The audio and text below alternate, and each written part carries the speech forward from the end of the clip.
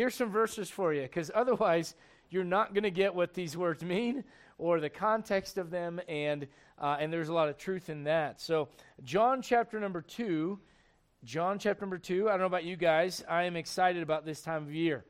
And not just, listen, if I hear Mariah Carey's whatever song again, I'm going to blow my brains out, all right? That is my absolute, least, no, I'm probably going to offend somebody. Least favorite Christmas song of all time is All I Want for Christmas Is You. Because I think about the lines, though. Here's what she says: I don't want a lot for Christmas, I just want you. What does that say to the person you're singing to anyways? You're a loser. I guess since I can't get anything else, I want you, So anyways, let's get back to the Bible. John chapter 2, and I'm going to read a couple of verses here. Starting in verse number 4, and Jesus saith unto her, Woman, what have I to do with thee? Mine hour is not yet come. Now again, if you're not familiar with the chapter, the Bible says that the mother of Jesus came to him and said they have no wine in verse 3. So his response was not, let me drop everything I'm doing. It almost, if you're not careful, you might think he's being disrespectful. He's not. But there is a distancing, or maybe, I'll put it this way, an expression of priority. An expression of priority. And what I mean by that is, his mom comes in and says they have no wine. His response is, mine hour is not yet come. In other words, I'm not sure that I'm going to do this right now. Now, you kind of notice that she doesn't fight him on this. As a matter of fact, look at verse number 5. She just says to them, whatever he says, you better do it. Amen. By the way, that's a great response to life. Whatever Jesus says to you, do it. Amen.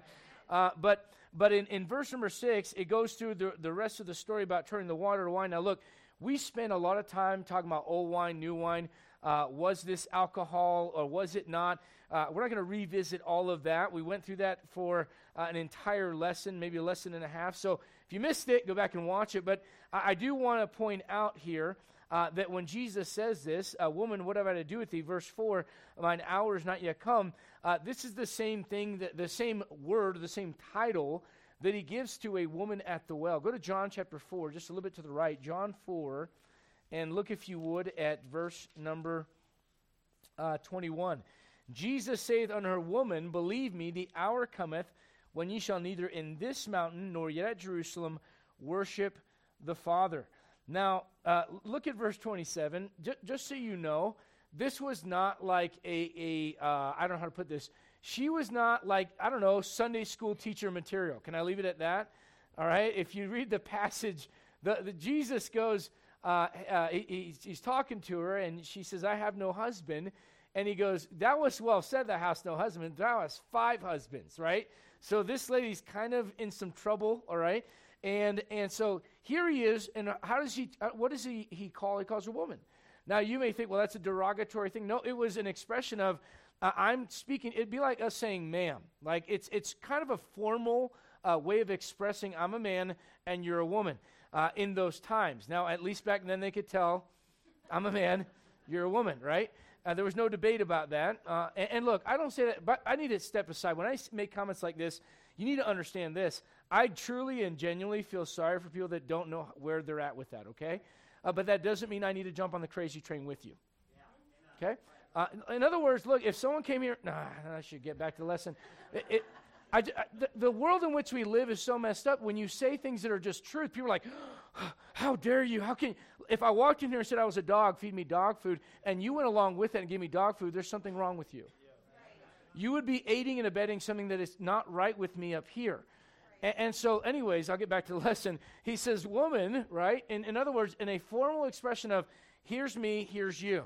And in Jewish culture, when a woman approached a man that was not her husband, it was kind of like all right, why are we talking kind of thing. Now, that's different than our culture, I understand. But when Jesus was saying this, he didn't call her, hey, mom. Hey, he said, woman, what have I to do with you? Mine hour is not yet come. Now, again, it's not a matter of being disrespectful. He was still respectful. Listen, the Bible says, honor thy father and thy mother. If Jesus were being disrespectful, he would have broken that commandment. So that's not what it is. But it is an expression of priorities. Look at John 19, toward the end of the gospel. John chapter 19. John chapter 19. And I think what we're getting set up for here is the idea that family does not take the place of God. Amen. Family is important. Listen to me very carefully. Family is the second priority outside of your relationship with the Lord. All right? And so, especially if you're married, after Jesus comes your wife or your husband. All right? And then there are the kids, and that's the right order for that. That's a biblical order. But let me just say this, family is not God. I think as a reaction to where our culture is at, most families today don't have dinner together. If they do make it to dinner, one kid's on the phone, one kid's, throwing the food. I mean, it's a mess, right? You got broken homes. You got all these things that are just, our society is crumbling apart at the family level. And we see that all around us. So what a lot of churches and well-meaning Christians have done is they've kind of reacted to that, and they've gone to this extreme where family's everything. Junior has a cough. Well, Junior's 18. Does he really need you to stay home? You know what I'm saying? Yeah, but, I don't know. It's just like, well listen, what's first? Is it family or is it the Lord? Listen, my family's got my third cousin's brother's uncle's ex-wife is having a birthday party, and it's on a Sunday morning. It's family, so I got to be there. You understand what I'm saying? Like family is important, but family does not take the place or the priority above the Lord. It should not. I'll say it that way. Oftentimes it does. And what you find in the life of Jesus Christ is he is the greatest leader of all time. If you've got a boss that tells you to do something and they won't do it themselves or they've never done it themselves, you're probably not very likely to want to follow in their footsteps. Does that make sense? But if you understand that person has been there, they've done that, they've been in the trenches with you, you're like, look, I don't want to do that, but I'll absolutely do it because you have paved the way. So you know what Jesus says? If father or mother is more important to you, you're not worthy of me. Amen. Well, what does he do first? He expresses to us, hey, my heavenly Father was more important than my earthly family. Look at John 19. Look at verse number 26. Clearly, Jesus did not abdicate his responsibility for his mom. Now, in their culture, if dad was dead, it was the firstborn son's responsibility to take care of mom.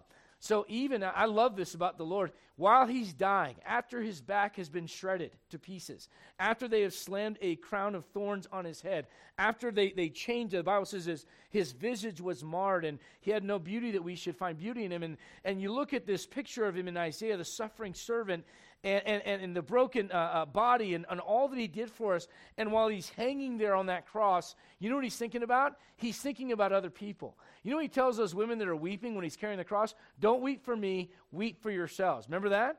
Listen, when he gets up there, he's talking to a thief on this side and a thief on this side. He's looking at people around him, suffering to an extent that nobody else ever suffered, taking on all the wrath of God and the sin of mankind. The Bible says he became sin for us who knew no sin. And yet, while he's dying, he's thinking of others. Why can't we do that more often? And you ever look at that and go, man, I am so stinking selfish. Running on a few hours of sleep, and maybe the baby's coming, maybe he's not, and it's just like, this Eeyore cloud, like the baby's never going to come. The baby ain't going to live there until she's 20, that's for sure. I got a 20-year-old right there. They don't stay inside the womb forever, amen? They will eventually come out. And you know what I was thinking about? We walked out of the hospital last night, and kind of like, man, I thought we were going to have this baby, and I thought to myself, I know some people that have been trying for years, and they haven't had any children. Who am I to complain? Who am I? Just thinking about the goodness of God, but trying to find a way to think of others in the midst of your own problems, isn't that hard sometimes? And Jesus did that. What a great example. And notice what he does in verse 26. When Jesus therefore saw his mother and the disciple standing by whom he loved. That's John, by the way. John's saying that in the third person. And you get to that later on at the end of the book. He saith unto his mother, Woman, behold thy son. He didn't say mom. That's kind of an interesting thing. He didn't say my mother. He said, Woman, behold thy son. Now you go, well, obviously he's caring for her. It's not that he's disrespecting her. Look at Luke chapter number 11. Luke chapter number 11. Luke chapter number 11. And by the way, anytime you feel like you have it the worst or the hardest, I guarantee you don't. it's one of the things that the devil does. He convinces you of things so that you start getting in the wrong place in your mind. I cannot think of a greater example than Jesus Christ himself. You know, like whenever I talk to people like, oh, it's been a hard weekend or it's a long weekend, and I don't make small of that, make light of that. But for the most part, let's just be honest, most of our problems are first world problems. Amen. Who here doesn't have food today? And if you didn't have food, we'll get you food. Guess why? Because there's food around. Right? Well, who? Thank God everyone came clothed. Amen. Amen. Hallelujah. Right? With the Bible says with food and raiment therewith be content. Right? Look at Luke chapter number 11. Luke chapter number 11. And look, if you would, at verse 27. It came to pass as he spake these things, a certain woman of the company lifted up her voice. Like some random person just yells something out. It's like church, you know, like you never know what's going to happen when Jesus shows up. And so here's this lady yelling out. Look what she says. Blessed is the womb that bare thee, and the paps which thou hast sucked. But he said, yea, look at his response. Yea, rather blessed are they that hear the word of God and keep it. Now let me ask you this. Do you think he's slamming his mom? I don't think that. But I do think he's going, yeah, I think you're making too much of that. I think you're kind of like attaching too much to the physical side. Let's get back to the spiritual side, because you're going to see this. Look, if you would, at Mark chapter number 3, that Jesus considers family well beyond blood. We're adopting our 2 boys. I'm excited about that. But I love the idea of adoption, because that's what God did with us. Amen. He made us part of his family. And you're going to notice throughout the Gospels, there's this constant like pull for people around there to go, hey, your family, hey, your mother and your brothers and sisters, and this is going on, that's going on. And Jesus is always quick to go, yeah, that's important, but this is importanter. Maybe not good grammar, but you understand what I'm saying. This is more important. Look at Mark chapter number 3, and look, if you would, at verse number 32. Mark chapter 3, go to verse 31. There came then his brethren and his mother. Clearly, in context, these are his physical stepbrothers or foster, whatever you want to call this, but in reference to not so much spiritual brethren or brethren of Israel, but rather his family, because that's how some people try to interpret that. But it says his brethren and his mother, standing without, sent unto him, calling him. Now, if your family calls you, who comes first, God or family? Right. Now that's, and again, I'm with you. I'm going, amen with these guys. Whatever they're saying is right. However, whenever push comes to shove, it can be hard sometimes. Let me give you an example. When you got a child that is doing something that's wrong, and you don't want to embarrass them, and you choose rather than embarrassing, you know what? And I don't think you have to embarrass your child, but I think you need to address sin when it shows up. Right. You know what parents will do all the time? Yeah, but my kid just got with the wrong crowd. Your kid is the wrong crowd. That's the problem. No one wants to acknowledge that, so guess what? Your kid keeps doing what they're doing, going, well, mom's making excuses for me. Instead of going, hey, you know what? God's first here. Let's address what's going on, Junior. By the way, if you're a junior, I'm sorry. I'm not trying to pick on you. It's just junior's easy to say, all right? I just realized for the 3rd time you are a junior. I'm not picking on you, all right? But you understand what I'm getting at here. How about this one? You know what? I'm invited to this particular event, and I know for a fact my family, when they get together, they're going to get stoned. Do I bring my kids to that party or not? No. Well, my family's going to think I hate them. Yeah, James. I love the deacon's response. Too bad. Well, how about this? How about, hey, guys, I love you, but there's some things going on there that they're not my life anymore. I'm a Christian. I don't look down on you. I don't judge you, but I can't be around that anymore. Well, then they're going to think you're better than them. Let them think whatever they want. I'm not going to do that just because it would make them feel better. Who do I want to offend, them or God? See, some of you think that God doesn't ever get bothered by anything. Like he's okay with whatever you do, and it's only people we have to worry about. That's the problem with Christianity today. It's all about people, people, people. Make everybody happy.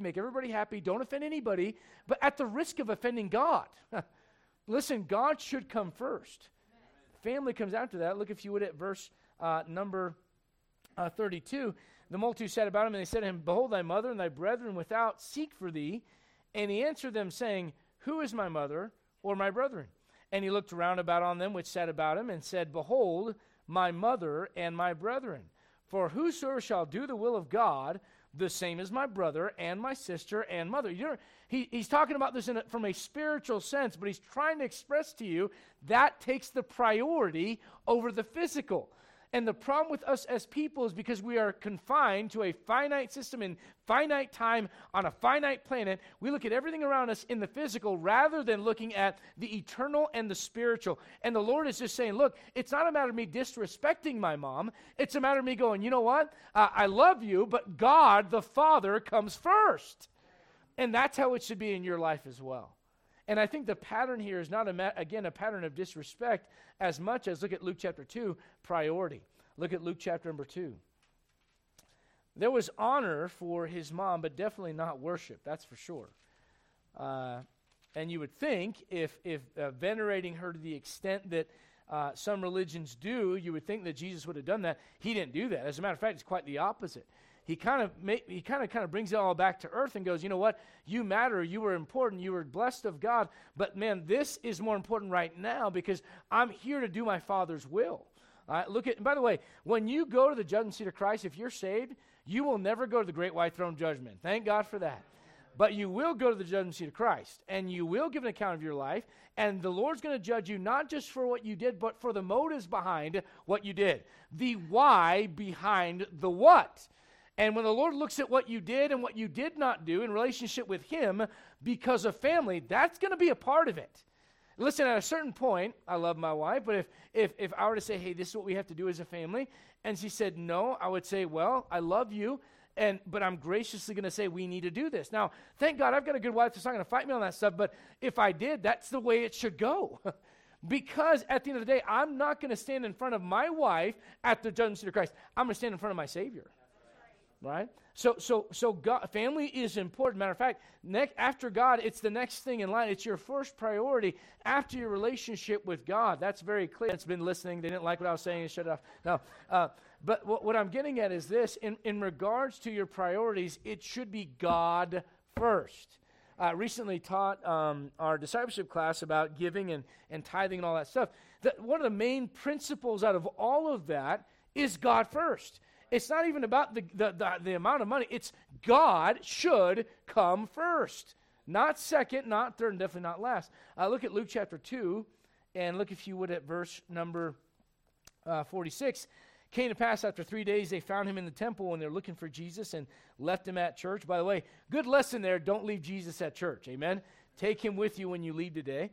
That's how that ought to go. And they found him sitting in the midst of the doctors, both hearing them and asking them questions. What an amazing verse. We should teach our children to listen and to respond to adults. That's an amazing verse. And so Jesus is there as a 12-year-old young man listening to their questions and answering some things. Look at verse number 47. And all that heard him were astonished at his understanding and answers. And when they saw him, they were amazed. And his mother said unto him, Son, why hast thou thus dealt with us? Behold, thy father and I have sought thee sorrowing.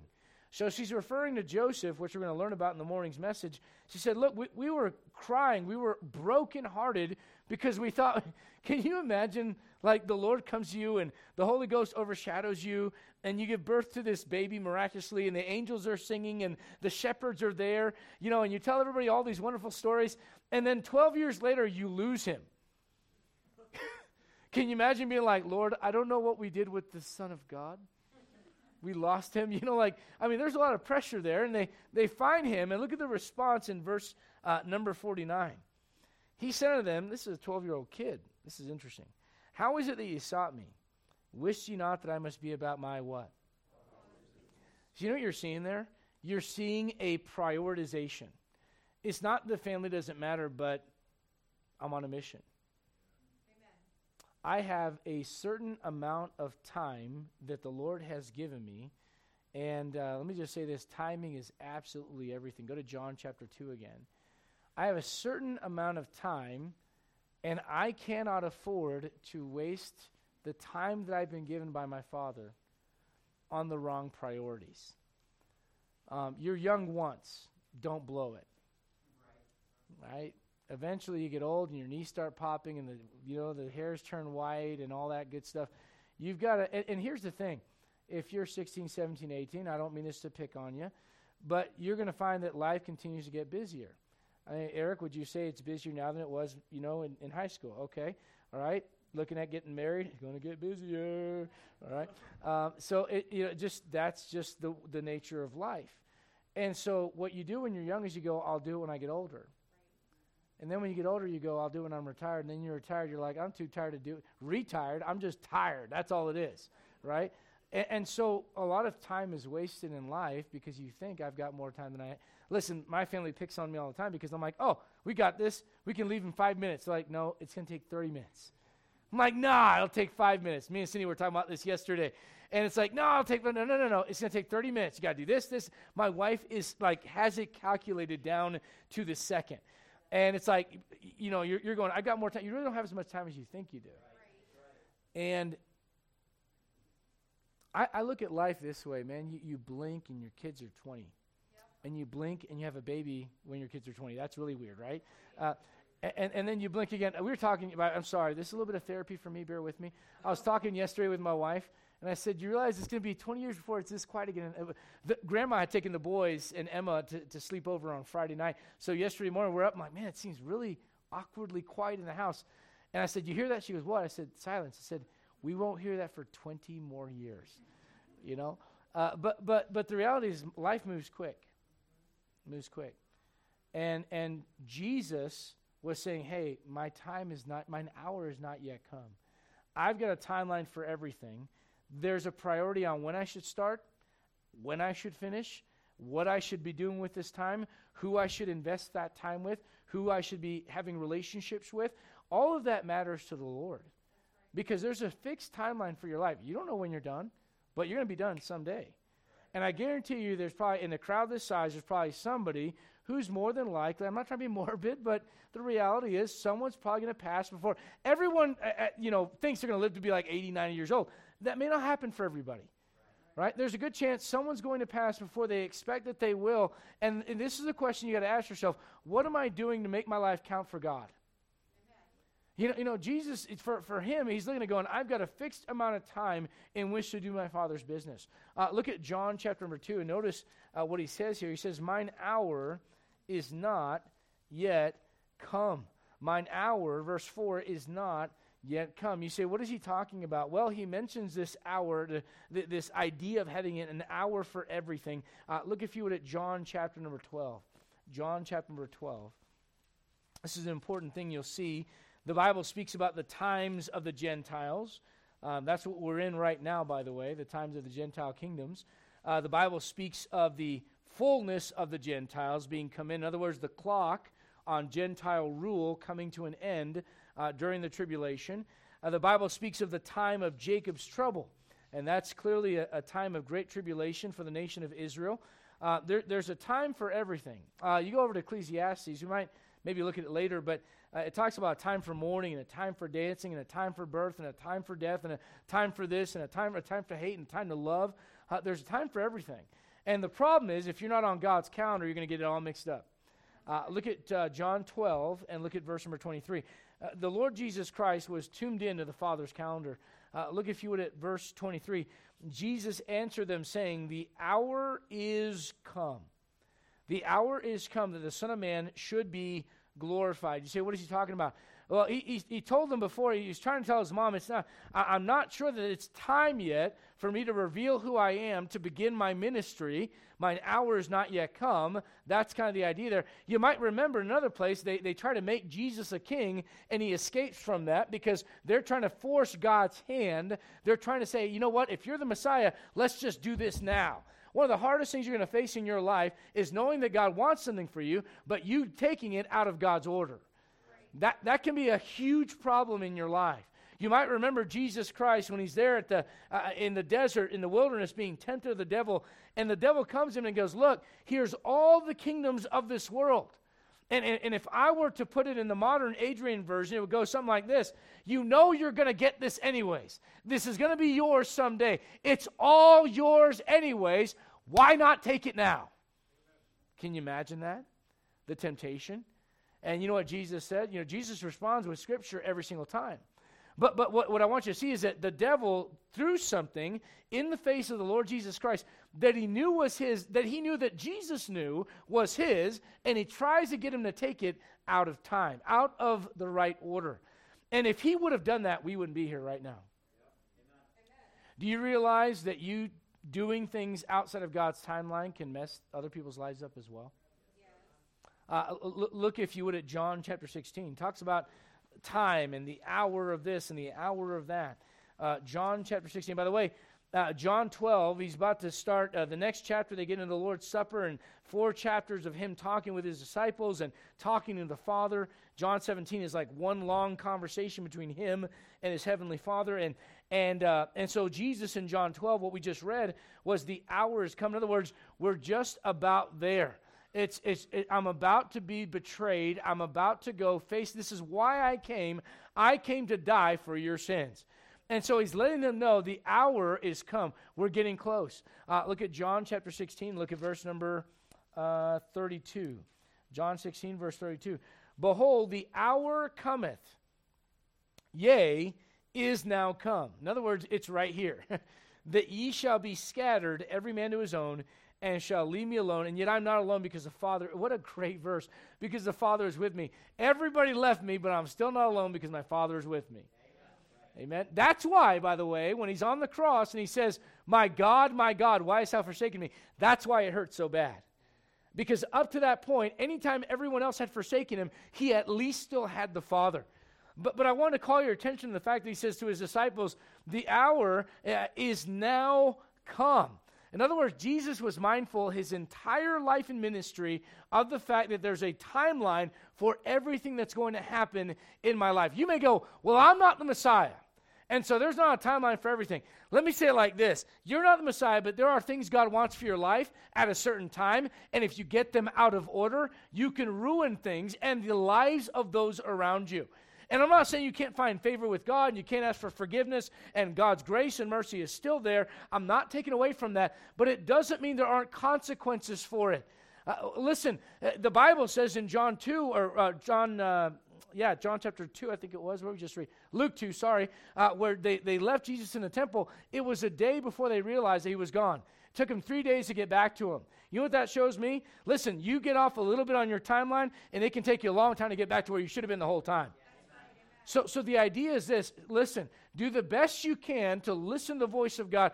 Don't get ahead of the Lord. Now, over in the Old Testament, Ariana and I were talking about this because of a question in one of our classes in school, and the Bible shows us that at the center of the camp of Israel was the ark. That was at the center. And so there at the center was, as the tribes would camp around the tabernacle and around the ark of God. And that ark was a picture of the presence of God.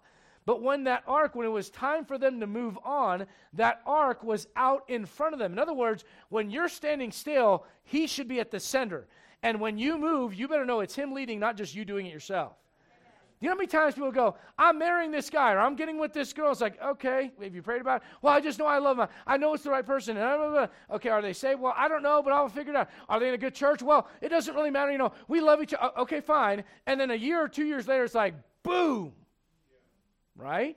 How about this one? I've seen people that go, God's called me to the mission field. And listen, if God's called you to the mission field, you should go. But there's an order to things. When you're 16 years old, you may not be ready to go. God called me to preach when I was 14. It did not mean I had any business pastoring a church. There was an order of events that needed to take place in my life to prepare me for that time. And if you get ahead of God's time, you can make a mess of things. You see it all throughout Scripture. Look, if you would, at John chapter 17, look at verse number 1. John 17, verse 1. These words spake Jesus and lifted up his eyes to heaven and said, Father, the hour is come.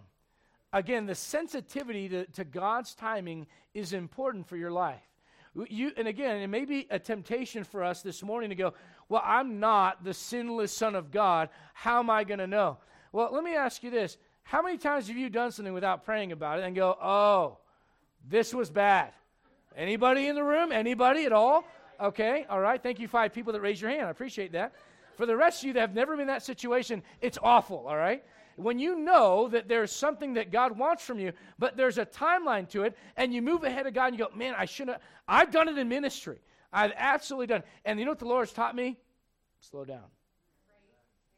I got to go. I got to do it right now. Listen, there's a time for action. There absolutely is. But if you get ahead of the Lord, boy, you can mess it up. How about this? If you wait forever, you can mess it up. I'll do it. I'll do it. I'll do it. I'll do it. I'll have that conversation. I'll talk to that person. I'll go to church. I'll start reading my Bible. Yeah, and eventually, and it just never happens. You see, what is that? Timing. Timing is everything. Look at Luke chapter 22. Luke 22. Luke chapter 22.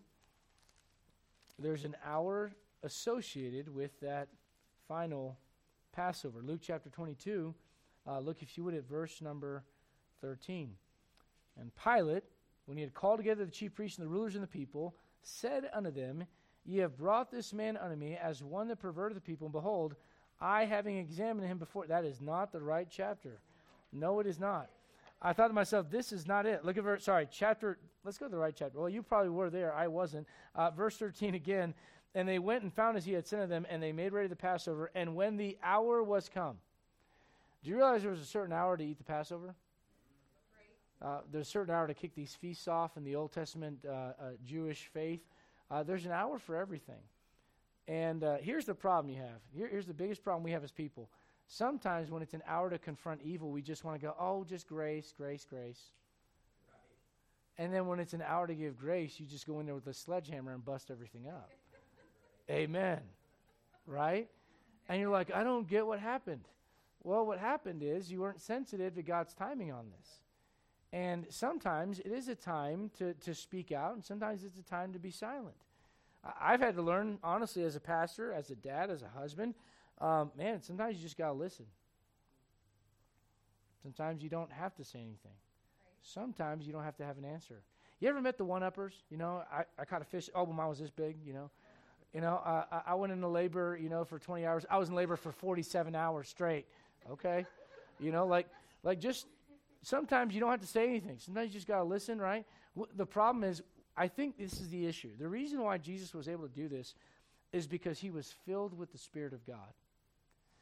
And when you're filled with other stuff, you can't be filled with the Spirit of God. Right. And when you're not filled, listen, you can be saved and not filled with the Spirit. He's in you. He resides there, but you're not filled with him. Right. And when you're not filled with him, you are not spiritually sensitive about what's going on. You're not seeing things from an eternal perspective. You can't sense what hour it is. Listen, there have been people that, you sit down and watch a movie, with someone, they've watched it before, and they go, this is my favorite part. And you're like, okay, I got it, all right, Oh, this is going to be great. Okay, can you please stop? Oh, but the ending where she dies is the worst. Shut up! You ruined it for everybody else. It's like you're completely unaware of where you're at in time, right? We have not watched it yet. Let us enjoy it. You need to be sensitive, listen to me, to God's timing. It does matter. Now, throughout the gospel, and I'm not going to go to all the verses, but there's a number of times that Jesus says, mine hour's not yet come. It's not yet time. Mine hour's not yet come. He does that for a reason, to let them know, look, when it's time to reveal who I am, I'm going to do it, but I'm not going to do it ahead of my Father's calendar. Look, if you would, at Ecclesiastes chapter number 3. Ecclesiastes chapter 3. Ecclesiastes chapter 3. Isabella, if we had gambled on that this morning, you would have won the bet. This morning she goes, Dad, you're spending a lot more time on getting Sunday school ready, and we gotta get going. I said, look, God gave this to me, and this is what I'm going to be teaching on this morning, and I'm not going to get to everything that I prepared. There's no way. So I apparently was off on my time. Ecclesiastes chapter 3, look, if you would, at verse number 11. Ecclesiastes chapter 3, verse number 11. He hath made everything beautiful. What are the next three words? I'm going to be very PG about this, okay? The physical act of marriage is a beautiful thing. If you do it out of order, you can defile something that God meant to be beautiful. That's right. Does that make sense? Yeah. All right. Listen, there are things that God will make beautiful, but he'll make them beautiful in his time. Let me give you another application of that. Whatever you're facing today, and you go, how will I ever? I know a lady who, her husband, this is a sad story, her husband was in ministry and broke the trust of his family, and he's completely out of the picture now, gone. You got this former pastor's wife and children, and they had their first Christmas by themselves. You say, how was that? How did that feel? Empty and broken. Amen. A year later, she's saying, and now I can look at the tree and I can smile. Well, what was the difference? Time. Time was the difference. You see, some things are not beautiful right now. They'll be beautiful in time. That's right. If I'm being honest, everyone that has a baby, and obviously this is on my mind right now, everyone that has a baby, they're completely oblivious to the fact that when they first pop out, they look like little aliens.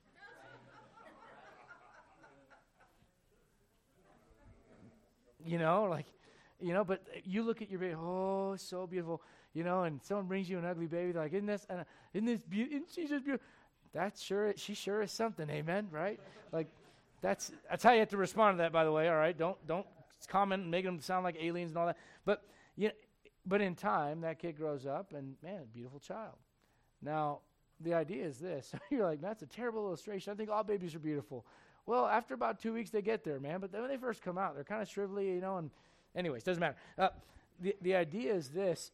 If you allow time to go by, there are some things that don't appear beautiful that will be. I don't know what everyone here is going through, but some of you are going through some deep things. Some of you have experienced losses, big losses, and it's hard for you to imagine how any of it could be beautiful. But all I can tell you is this: in his time, it can be. In his time, it can be. I remember Pastor Paul Ianello, my pastor in Tennessee, when his wife, Miss Pam, was suffering from cancer, brain cancer. And, you talk about, like, healthy exercise every day.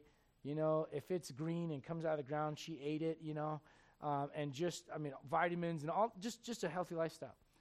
And got cancer. And within a year, she was gone. And I'll never forget watching my pastor go through that. And it taught me a lot. There were some sad things in there. Church people don't always understand when their leader's hurting how to respond. And so there were a lot of people that just couldn't. It's almost like they couldn't imagine, here's this strong guy who's never out of the pulpit, always there, and now he's broken. And some of those people, without meaning to, took fiery darts and chucked them at him and hurt him for a long time. And I remember watching him go through that, and around a year after that, we were getting ready to leave and come here, and I felt very broken and conflicted because I felt bad leaving my home church with all that going on and coming here, but I knew this is where God wanted me. I knew it was the right time. And I remember thinking to myself, Lord, can you restore him? And to see him today in the ministry, in the pulpit, firing away, it blesses my soul. Amen. And he's been a blessing to me. But you know what it took, though? Listen to me. It took time. Right. Some of you need to slow down. Because when you go through hard things, you grieve. And you need to go through that. I'm not a psychologist, not going to pretend to be, Dr. Snuff and Brush or whatever here and try to tell you I know everything about your mind. But I know this much. If you try to rush that and just keep yourself busy all the time and you miss the opportunities to just slow down and let God minister you and heal, you know what happens eventually? Eventually you break down. What you need to do is let things be beautiful in his time. He says, mine hour is not yet come. Let me ask you this. When he's hanging on the cross, what beauty is there in that? In that moment, none. It says he had no beauty that we should desire him. But 2,000 plus years later, there's a lot of beauty in it. Look around this room. You are an example of God's redemption because of what he did 2,000 years ago. You didn't see the beauty in the moment. You see the beauty over time. I'll give you one more thought and I'll be quiet. We'll be done and have a break and get ready for a morning service. When me and my wife left Bolivia, South America, and most of you know the story, we didn't really have a plan B.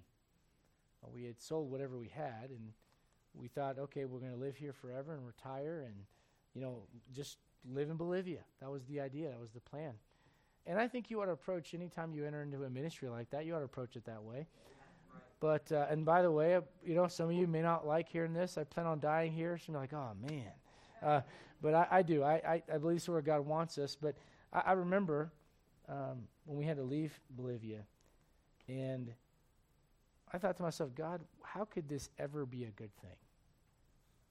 Like, this hurts really deeply.